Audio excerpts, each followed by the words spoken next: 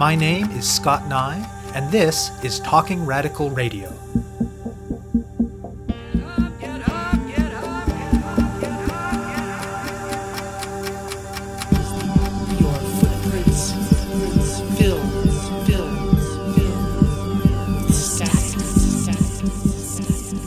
Hello and welcome to Talking Radical Radio, where we bring you grassroots voices from across Canada. We give you the chance to hear many different people that are facing many different struggles talk about what they're doing, how they're doing it, and why they're doing it, in the belief that such listening is a crucial step in strengthening all of our efforts to change the world. On this week's show, I will be speaking with Alex Kasnabish and Max Haven. When most of us hear the word imagination, what comes to mind is often a very individual trait or activity that's often understood as fantastical, ephemeral, frivolous, or disconnected from the concerns of the so-called real world. There's increasing recognition, however, that for all the romantic ink that has been spilled regarding imagination as individual passion, it really makes more sense to recognize that imagination is not only always social, something that is sparked between and among us, but that it also has a great deal to do with social movements. After all, how could we ever act to create change without being able to imagine in collective ways a world that is in some sense otherwise than the one we now inhabit? Kasnabish and Haven are activists and academics based in Halifax, Nova Scotia. For the last several years, they've been working together on a project that seeks not only to study such radical manifestations of imagination, but also to leverage the resources that they have access to through their privileged location within the Academy to support movements in the Halifax area. They talk with me about the radical imagination, about the challenges of relating to movements from within university contexts, and about their past, present, and future activities on the East Coast doing what they describe as convoking such radical imagination in the service of transformative social change. I spoke with them in person at the recent People's Social Forum in Ottawa, Ontario. My name is Max Haven. I am an assistant professor in the Division of Art History and Critical Studies at the Nova Scotia College of Art and Design in Halifax.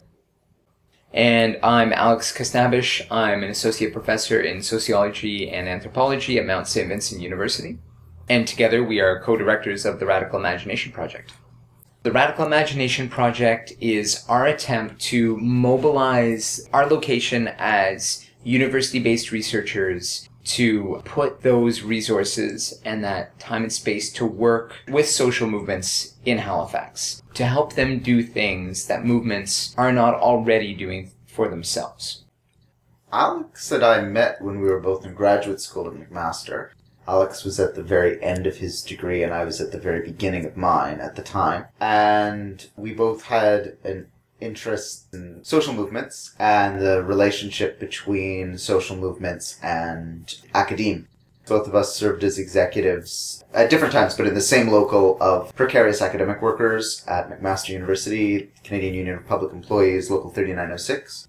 And I guess we started talking after Alex moved to Halifax about the possibility of working together on some form of social movement research that would be about trying to do more than just study movements and write about them. There's a lot of social movement research in academe that's just basically about sort of reporting on what social movements do. There's a lot of research that purports to be in solidarity with movements, and we sort of wanted to question that and experiment with developing a different methodology. So we applied for a grant, we got it. It actually allowed me to move to Halifax, and we started on this research project. And the idea behind that research project was we'd both been very interested in this question of the radical imagination. I had come to it from a degree in cultural studies where I was trying to understand what the imagination is and how imaginary money gets created in the global economy, specifically finance capital. Alex had been interested in the radical imagination and had written about it in terms of the Zapatistas. And just a quick interruption for the benefit of listeners who aren't familiar with the term. The Zapatistas are a group of mostly Mayan people in southern Mexico who began an uprising in the mid-1990s against the Mexican state and against neoliberal capitalism that continues in various forms to today and that has been very inspiring to a wide array of activists in many locations around the world. And particularly the resonances of the Zapatistas, or Zapatismo, beyond Chiapas, Mexico, especially in North America. So we sort of brought this interest in the imagination together to try and figure out a project where we would see ourselves not simply as observing the imagination in action, but trying to, as we say, convoke it, try and call it into being as a collective practice. So why don't you talk a little bit about what imagination is, because I suspect that what that word means to folks familiar with it in a lay sense might be different than how you're using it.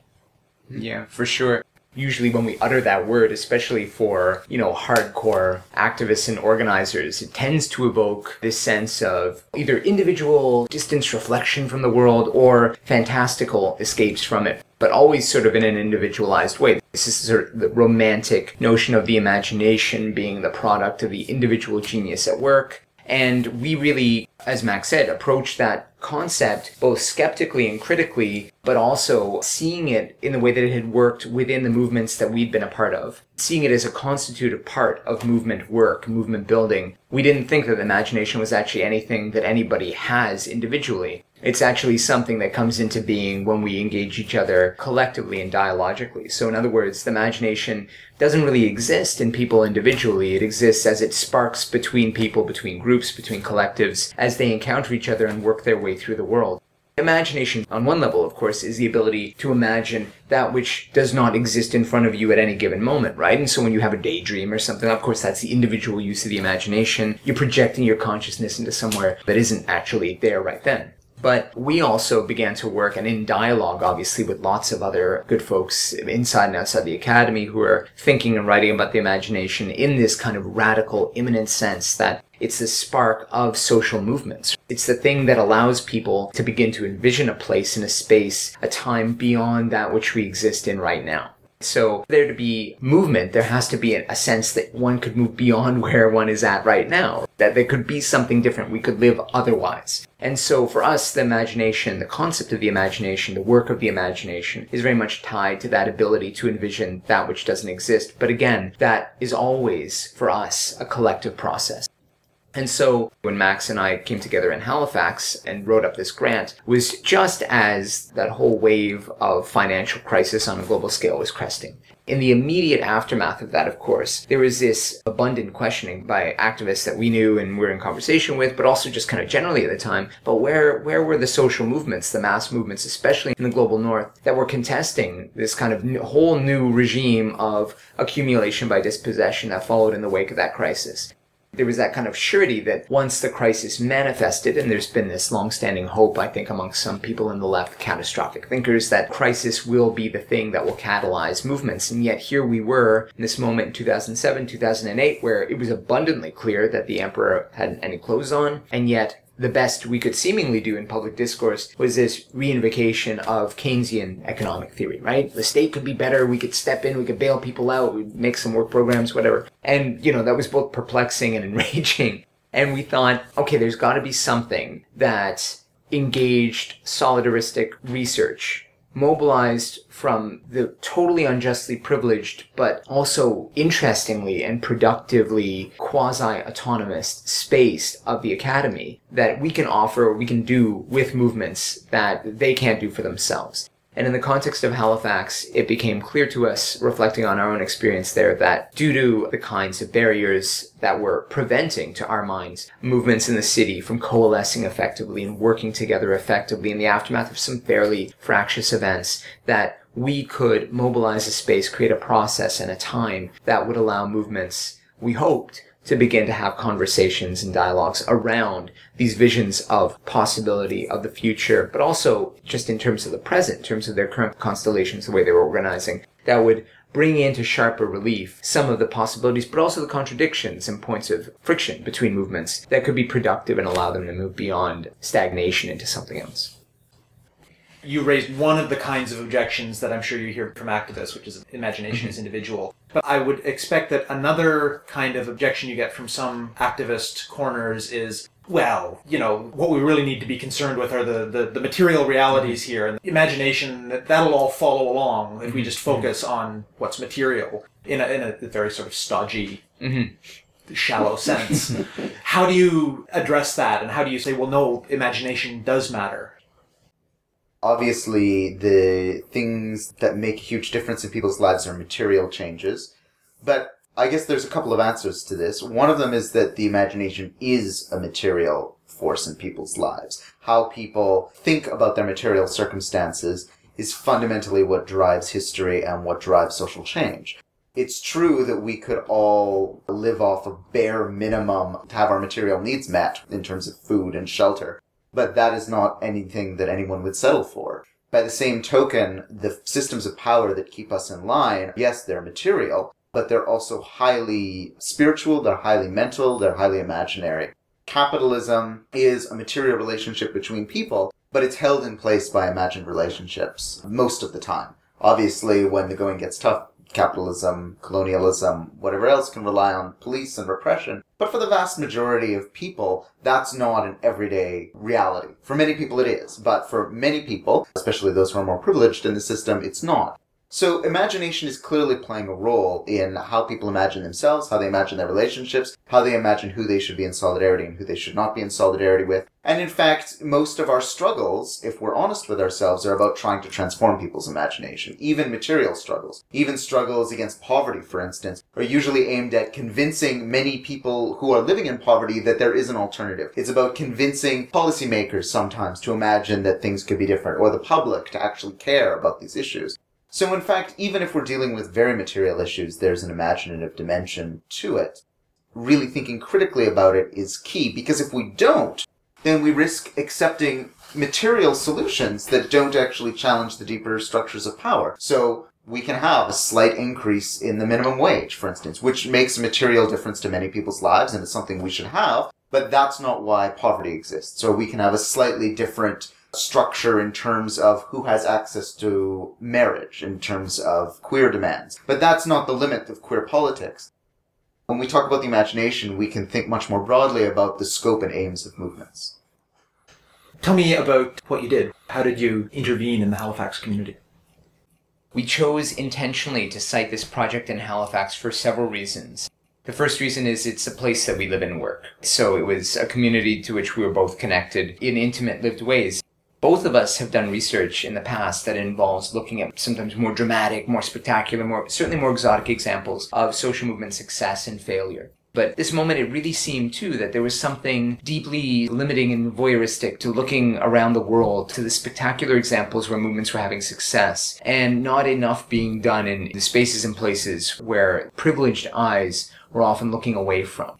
The other thing that we wanted to do was there was this moment in Halifax in the mid-2000s, a major convergence-style protest, sort of in the spirit of the summit mobilizations of the Alter Globalization movement, that really deeply fractured relations of trust and solidarity in the city for a lot of reasons. So we entered into thinking about this project at a moment both of global crisis, but also of local cynicism and hopelessness. And also in a space that is generally understudied and under-theorized by people who do social movement stuff. Halifax is an important regional centre in Canada, but marginal to the work of the Canadian state, and certainly marginal to the networks of global capitalism, but not entirely outside of it by any means. It's also overridden by histories of racism, colonial displacement, ongoing acts of violence against vulnerable people, all these sorts of things. So we really considered this intervention to be something that we could, in a spirit of solidarity again, engage with movements as they were doing their work of trying to rebuild themselves on the ground. So our intention was not to simply take a snapshot of movements at a point in time in a space and place and write about them.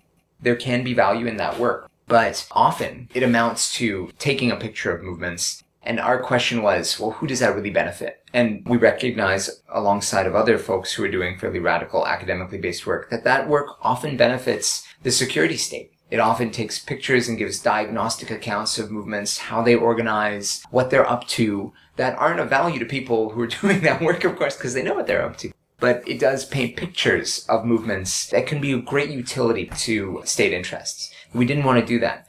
And we also didn't want to disappear into movements, which is what some solidarity researchers do. There's great value to this, don't get me wrong. Lots of the history of good, ethical, solidaristic research conducted from within the academy, whether by feminist researchers or people of color researchers working with communities or participatory action research, is one where often researchers disappear into movements and basically say, how can I lend my skills to you? There's tremendous value there too.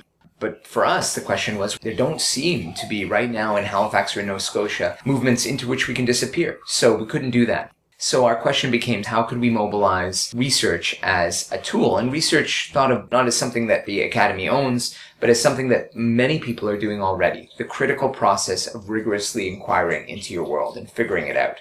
Movements do this already. When a movement attempts to figure out how they can intervene in a system of power that is making life impossible for some of their members, they have to find out about that world, about that system, about its vulnerabilities, and that's a process of research. So what we wanted to do, what we thought we could do, was to mobilize our space relatively outside of these movements, because at the time neither of us were organizing actively in Halifax as activists. We were certainly participating in different movement events, but we were outside of those circuits of organizing that we'd been involved in the past. And we thought we could create a process that would allow people to come together without being subsumed underneath one tent or another of an existing movement in the city, and have discussions around critical contemporary questions that would be expansive about big ideas, not simply about a specific moment in the current fight back against austerity or against securitization, whatever, and really bring to light both possibilities and limitations of what they were up to. And so what we did was create a process that aimed to do that. We started by inviting self-identified radicals in the city to come and talk to us. And we ended up interviewing about 30 self-identified radicals over the course of a year. Following from that interview stage, we then brought people together in essentially what amounted to focus groups in a non-academic space in the city. We conducted these, what we call dialogue sessions, based around 3 central themes that had emerged from our research. The first theme was, how do we organize to win the fight back against austerity? The second dialogue session we had was about the relationship between the struggle against capitalism and the struggle against other forms of oppression, and also the reproduction of oppression, which we heard a lot about in the context of our interviews from activists within movements themselves, and how movements, and this really troubling tendency that really shouldn't surprise anyone, because of course we're products of the poison society we live in, to reproduce those systems of oppression that exist more broadly. And what can we do about that? And then the final dialogue session was about forms of struggle today, about this tension between organizers and activists who wanted more decentralized, more anarchistic forms of struggle, and organizers and activists who were arguing for more formal, more rigid, in some cases, more conventional forms of political struggle. In each of those dialogue sessions, we didn't lead the discussions. We invited people who we'd done interviews with who were particularly eloquent, who had particularly fully formed ideas around these concepts, to come forward and offer very short interventions to kickstart the dialogue, so usually 5 to 10 minutes, no more than that. And then we facilitated discussion, and the discussion usually lasted about an hour and a half. And then following from that stage, we went into another stage, because we kept experiencing the sense that there were still limits to the process that we were doing. Interesting questions were being raised, interesting debates were being had, but that the project could still help people push further. And so then we initiated the stage that we're at now, and it's still ongoing. We're curating an ongoing speaker series where we invite mainly academics, activists, others from outside the city who have long-standing histories and have done really interesting and amazing things in the context of social justice struggle to come in and give talks basically about their work, their relationship to the radical imagination and the current moment. And so that's been the project. The process itself, I think, was a really rich one, and it got people talking in ways and in a space that generally movements weren't doing for themselves, especially across those boundaries of sectarianism and feelings of betrayal in some cases, feelings of broken solidarity in others, because it was a space which wasn't clearly owned by any given movement in the city. So tell me more about outcomes. What was added to the community through this process? It's been ironic because we concluded this really intensive interview phase and focus group phase in the winter of 2010-2011. At that point, we were sort of like, okay, now we need to figure out how we're going to bring this back to the community, how we're going to move into the next step. And then a few weeks later, there were the uprisings in Egypt, in Tunisia. In the fall, the Occupy movement, which in Halifax had its own manifestation. Not too long after that, we had the rise of INL No More. And then after that, in Atlantic Canada, we had this amazing resistance last summer against fracking, led by the Mi'kmaq Indigenous nation there. And when we looked around after getting caught up in some of that, we noticed a number of things. The first was that there were a whole bunch of new people we'd never seen before and we didn't interview. So we were like, oh, what does this research that we did have to say to these people who recognize what we would have been studying as something that happened in the past of social movements?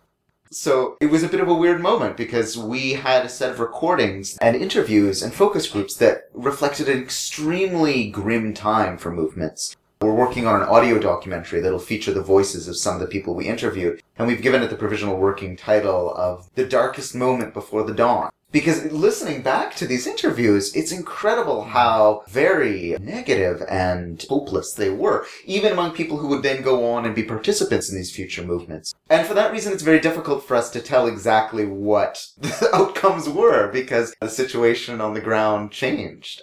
Even speaking to many of the people that we interviewed, their perspectives after those massive events were very different. And we wouldn't say that it was our project that made those views different. It was clearly that the dawn broke. I think maybe the outcomes we can judge to a certain extent by what we were told by the people we'd done interviews with, which is that for most of them in all their many years of doing activism, no one had ever bothered to ask them some deep questions. No one had asked them what would it mean to win. No one had asked them to narrate how they became activists. Frankly, activists don't do a great job of listening to each other and valuing and honoring one another, valuing and honoring our elders or valuing and honoring our youth either. So just having someone who didn't have an axe to grind, who was, as researchers, we made it clear that we were not judging people, just giving people an opportunity. I think there was a certain therapeutic value to that actually helped people get up the next day and go back to struggles, which most of them admitted were objectively hopeless. Anti-capitalist organizers, very few of them believed that capitalism was going to be overthrown in their lifetime, and even fewer believed that their particular actions would lead to that. Certainly no one believed that, the Halifax Commune was around the corner. So there was a sense that there needs to be these institutions and frameworks within our movements to help people simply reproduce their own spirit amidst soul-crushing defeat. And so that was one measure of success. I think the other measure of success was that because we had interviewed these 30 activists who'd been involved for a long time, we were able to, as Alex said, identify these 3 things that were really causing tensions and unspoken friction within the community. And we said, let's talk about them. We're going to organize a non-judgmental, mediated forum. We're going to get people who can really articulate these ideas clearly. We're going to put them on a stage together and in a good-natured spirit without really political stakes and in a non-partisan way, let's talk about it. And I think that was useful for people. People came to understand the contours of their own opinions and ideological dispositions and that of others. And we never, from the beginning of this project, ever wanted this to be about creating unity. We're not actually particularly interested in ideas of the United Left. We're interested in seeing the differences crystallized, allowing people to own them, and making those differences useful as points of organizing. So I think that was maybe a measure of success too. Many people who weren't activists actually came out to many of our events, and through them, we were able to introduce them to people working on issues they cared about, and they entered into movements.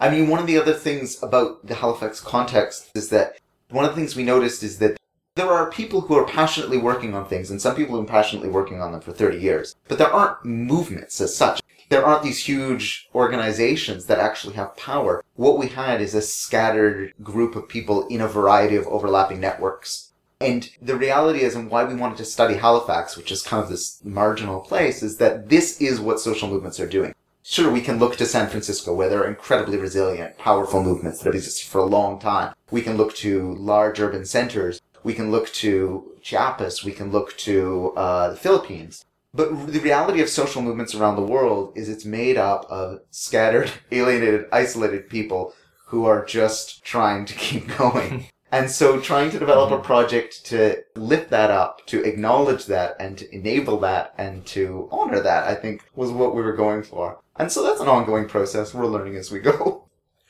In terms of the ongoing phase of the work, I understand you have an event coming up in the near future. Tell me a little bit about what that's going to involve, but also what that implies about what you're trying to achieve with the ongoing work. As Alex mentioned, the thing that we've been doing for the last little while since we finished the active research phase and focus group phases of the project is organizing public events. So often we know people who are coming into town, very interesting speakers involved in movements, and we ask them to speak to stimulate the radical imagination from outside, because often the dialogues that are happening within Halifax get a little tired. But actually one of the things that we started thinking about in the last few months was that Halifax is actually quite an amazing city in some ways. We have some really phenomenal activists and organizers and intellectuals who are doing great work. And because of our marginal position in the world, their work is rarely acknowledged. And in fact, it's rarely acknowledged even within Halifax. So we've embarked upon a next phase of the project, which will involve highlighting the work being done in our city. Really giving people who've been working for a long time, or a short time, a platform to articulate themselves. Not a panel, not 15 minutes, but a good hour or more to sort of flesh out their ideas and debate them. We think this is an important thing, and it's not something movements do themselves very well. In any city, but especially in Halifax. As part of this, we're building towards a conference which we're going to have in September of 2014, which is going to involve 6 local speakers and 2 speakers from away who are going to speak to their involvement in social movements, the lessons they've learned, and what they're thinking now. And the idea is to try and really bring these people together and have a good discussion about what are some of the issues and potentials facing movements. And then we were just talking now about where we want to take the project from here, and we're thinking we want to expand it out of Halifax to more broadly to Nova Scotia. And we're interested in engaging with the conflicts that are currently happening around resource extraction and energy. We think our next project, if we can find the resources to do it, will be about trying to bring together different communities from around the province. Mi'kmaq community, African Nova Scotian community, Acadian community, settler communities, what have you, to really talk about how we can take back these ideas and terms. What do resources actually mean for people? What does democracy mean? What does energy mean? What does power mean? Beyond just the meanings that are given to us by the structures of power. We want to actually see if we can take the framework we've developed with the Radical Imagination Project and foment a moment of collective theorization and redefinition of the terms that are defining our lives. You have been listening to my interview with Alex Kasnabish and Max Haven about their recent scholarly and activist work related to the radical imagination in Halifax, Nova Scotia. To learn more about their work, as well as about their book, The Radical Imagination, Social Movement Research in the Age of Austerity, go to radicalimagination.org. That's radicalimagination.org. To find out more about Talking Radical Radio, the guests, the theme music, and the ways that you can listen, or to make suggestions about topics for future shows, go to talkingradical.ca and click on the link marked Radio.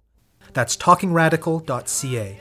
I'm your host, Scott Nye, a writer and media producer based in Sudbury, Ontario, and the author of 2 books of Canadian history told through the stories of activists, Gender and Sexuality, and Resisting the State, both from Fernwood Publishing. Thank you very much for listening, and I hope you tune in again next week.